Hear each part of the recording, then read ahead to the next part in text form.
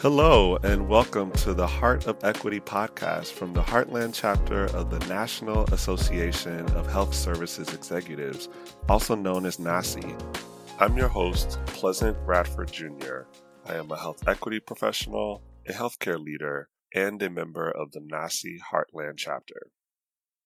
Joining me today to discuss the history and current realities of Black social work is Deseria Galloway. This is a critical piece of our healthcare system because social services often fill in healthcare gaps. Deseria Galloway is a licensed social worker and the co-founder and CEO of Wellspring Second Chance Center, a nonprofit which offers resources and programming services to help improve the lives of ex-offenders.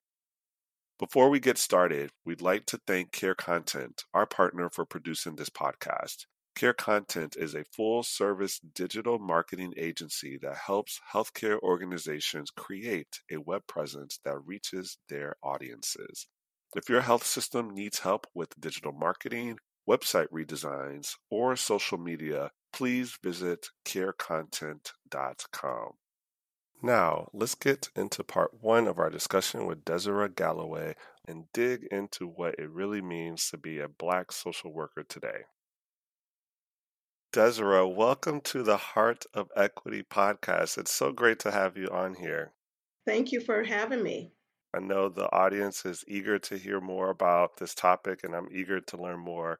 First, you've stated publicly many times that the inspiration to co-found the Wellspring Second Chance Center with your husband came in a dream from God. Can you talk about that dream and how you personally connect with your participants? So I was an investigator for child protection for approximately 24 years. During that time, my husband and I both worked in the field of human services, worked with families and children. Of course, in child protection, you work for family stability.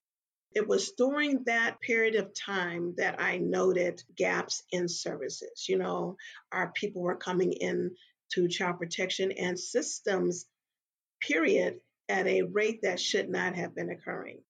I started seeing family, friends, cohorts, associates entering into systems. When I say systems, jail, with the police, with child protection, and chemical dependency, which I have experienced across all four.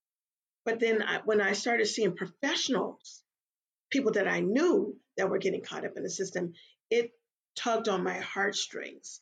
And they would call me like, Des, I need your help. And my husband and I were in a deep discussion one day about this very thing. And when we got done, we went to sleep, but I didn't stay asleep. I woke up and God dropped it in my spirit to start my own agency to address the gaps in services, right? Culturally relevant, culturally sensitive, culturally responsive services. Don't just put us down as 25-year-old African-American woman with 5 children, how they were doing this instead of doing invisible screening where you don't identify the age, you don't identify the race, you don't identify the ethnicity. And so it was at that point that I got up out of my bed. It had to be like 2:00 in the morning. And I wrote the first 6 pages of my agency that I wanted to open. And then the next day, my husband woke up and was like, what are you doing? I'm like, hey, I'm going to start my own agency. Went to work the next day and I told my cohorts, we were at the Minneapolis Police Department when we were doing overnights.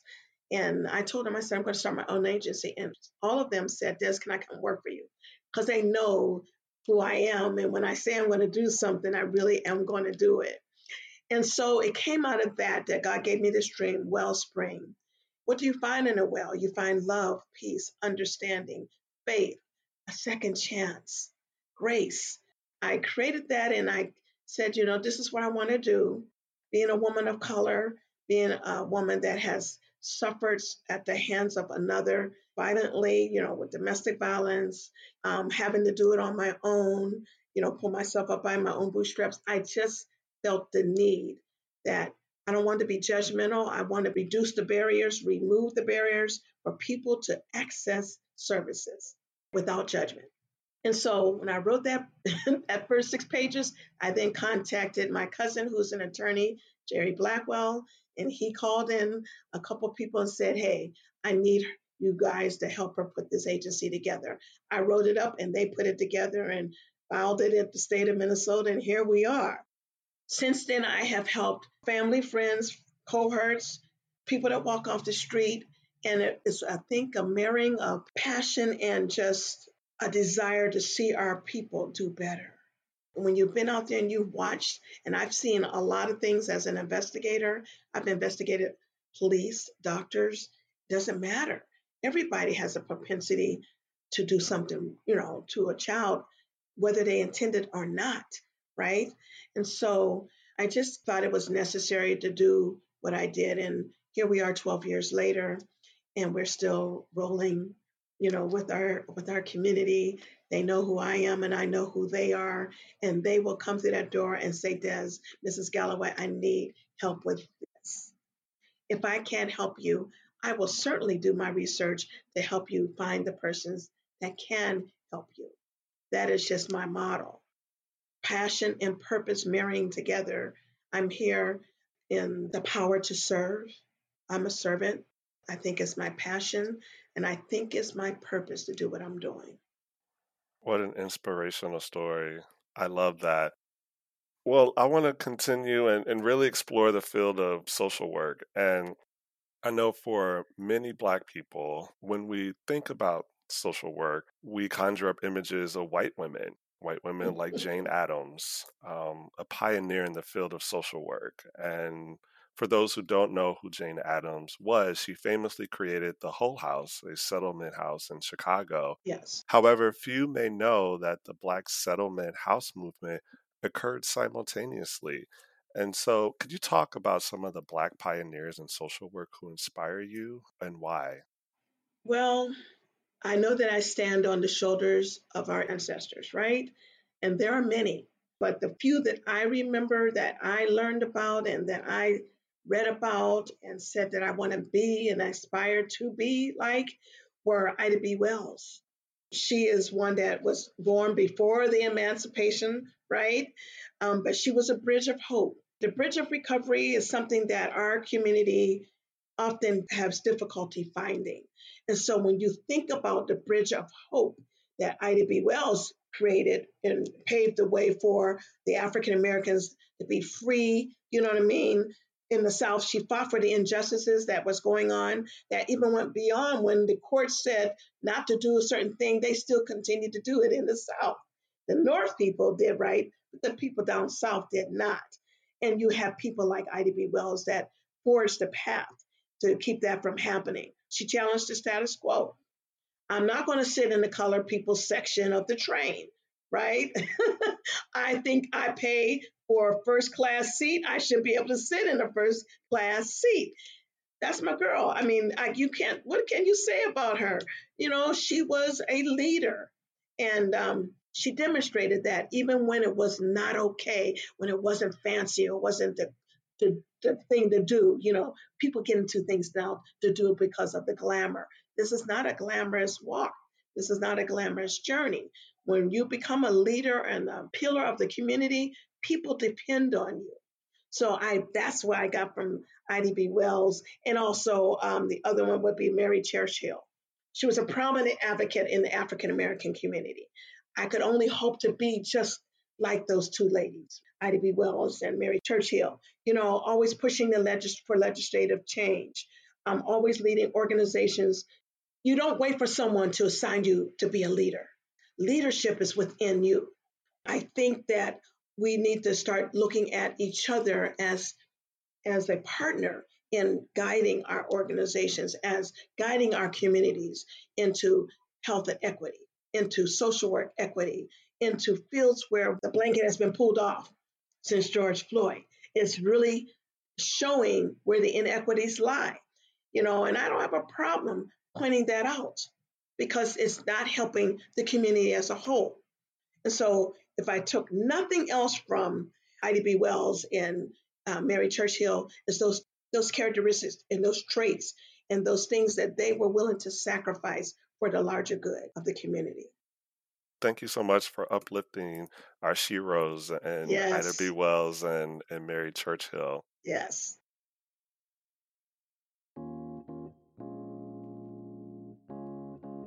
One of the most critical ways you can help promote health equity is to make sure your health system is doing business with Black-owned companies. This creates career opportunities, builds generational wealth, and allows us to control our own resources. For our Buy Black Vendor Spotlight, we'd like to highlight Uzobi in Minneapolis. Uzobi is a health technology company that specializes in providing healthcare decision-making tools to patients through their providers, insurers, and hospital systems. For more information, please go to uzobiinc.com. That's uzobiinc.com. Now, let's get back to our discussion. I want to talk now about the National Association of Social Workers. It's a professional organization for social workers. It was founded in 1955, so many, many years ago. There's a code of ethics. Yeah. And in that code of ethics, the social workers call out, quote, challenging social injustices and addressing social problems. Is the organization finally reckoning with this racist past and practices? I think that they are. They're trying. With the help of the Minnesota Association of Black Social Workers, which I am a member of, I think they are trying. We are holding their feet to the fire. We are asking for change to occur. We're looking at it as from a wellness warrior standpoint. This is something that's not going to happen overnight. It will take time, but it really does need to be addressed. When we think about racist policies and racist things that happen that have established a pathway to problems for people of color, BIPOC people, you have to address that. If you want our communities to heal, you have to address that. But when you have issues where you have people that have degrees that cannot pass your test, these standardized tests that say that you can be licensed to practice in the field of social work, when they cannot pass it, there's something wrong. When you are talking about alarming numbers of individuals, persons of color that cannot pass these tests, then you have to reckon with that. You have to address that. You have to assess that. You have to look at that. You have to be willing to look past what has been the norm and create a new normal. The new normal involves us. We can best serve our people. And if you're telling me that I can't do it because I don't have a license, that's a problem. I'm blessed to have a license, but I know many that do not have the licensure, and that keeps them from being able to provide certain services. As the Minnesota Association of Black Social Workers continues to work with the National Association of Social Workers to address these issues, I think that we will come to a place where we then can say we've dealt with race in the way that should have been addressed years ago. The covers have been pulled back. You now see the inequities. Let's address them. Absolutely. Absolutely. And I am cheering on the side to make sure that you guys continue with that progress. Well, social work is a broad term, and Yes. there's so many interpretations of what that means and what it should look like. So, what role should Black social workers play in the Black Lives Matter movement? I thought that was a very interesting question. um, First of all lives matter. It's not just Black lives, but Black lives came out of inequities. When you don't acknowledge, when you have people in power, people that are running organizations, running policies, that creating policies that do not provide equal access, then that brought about Black Lives Matter. All lives matter, but when you don't acknowledge us, then we have to create another passage to make sure that our needs are being addressed and met. And so everybody doesn't accept, or everyone doesn't believe that all lives matter. So that's where the Black Lives Matter came out of. I do believe, right? And so because we have that, we have to create a level of awareness and support. That is the foundation of what social work is about. Raising awareness and then supporting those when they're finding that they're in a place where they're not. We uplift them and hold them up and help them walk through the channels that they have to walk through. Life is a journey. And this journey, we sometimes falter and we sometimes fall. And we enter into systems that we don't know how to navigate. But that's where the Black Lives Matter movement is important. They know that now they're not alone. People can go through these systems and know that they're not alone, that somebody's going to come and support me in this journey.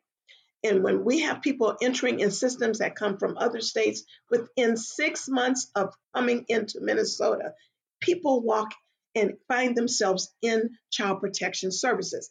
That should not be. And when, as an investigator, I would ask, where are you from?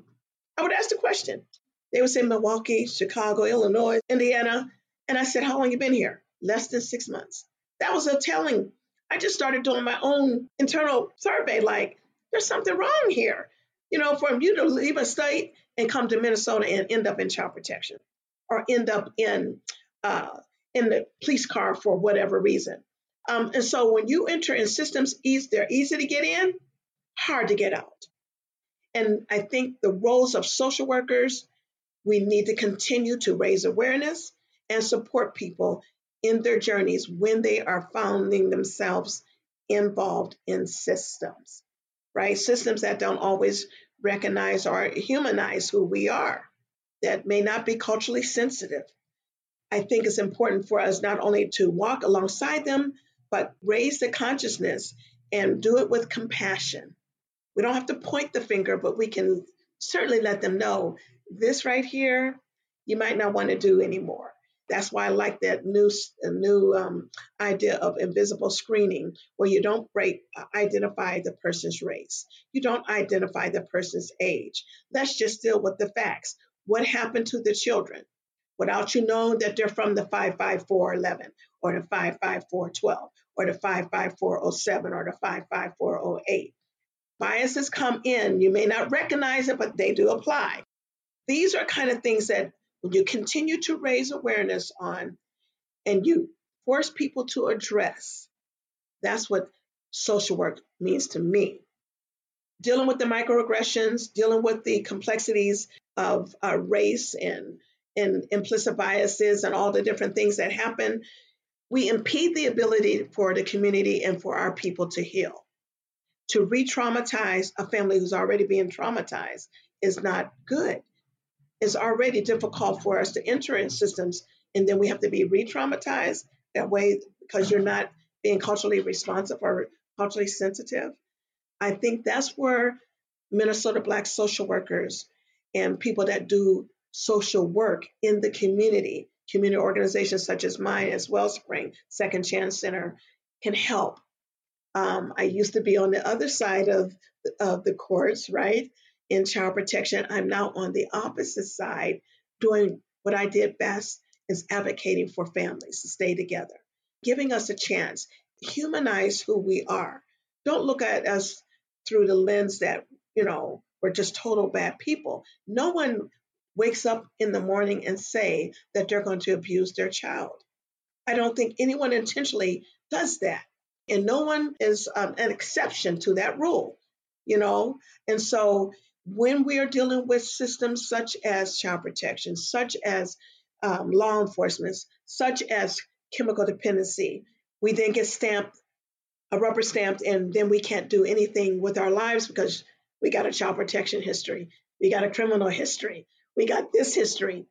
What are you doing? You're creating barriers for people of color, and then we have to find a way to transcend over those barriers and still make it. But we do see Ida B. Wells, people that have done it. We will continue to do the great work, the good work, as John Lewis says, right? I will never forget him. We're doing the good work. This is important work that we're doing. Social work is needed. When we dissect, what do? We're in the helping profession. We're not enabling, but we will help you navigate and get through whatever the crisis is and whatever the journey has put before you. Create a pathway of success and not failure. That is what social work is about to me. We want to continue to step up like Black Lives Matters did. I hope they will continue doing the good work in the community along with the Black social workers. The social work field needs us. They need us to be ready. They need us to be committed. They need us to be understanding, and they need us not to be judgmental. I'm not in it for the money. I don't have this agency for the money. I made better money at the county, right? So it's not about the money for me, but it is about passion and it is about purpose, marrying together and creating a thriving community that I live in. If my community is good, then I'm good. This is about us. It's not about them. This is about us. And until we get to that place of being, it's about us, we're not going to make needed change that has to happen in our communities. Stay tuned for part 2 of our conversation with Deseria Galloway for more of her thoughts on social work. If you're a healthcare executive in Minnesota, Nebraska, the Dakotas, Iowa, Kansas, or Missouri who cares about health equity for people of color, please consider joining the National Association of Health Services Executives Heartland chapter at NASEHeartland.org. That is NAHSE Heartland.org. For more episodes of the Heart of Equity podcast, subscribe at Apple Podcasts or your preferred podcatcher. And while you're there, please leave us a comment. Thank you for listening.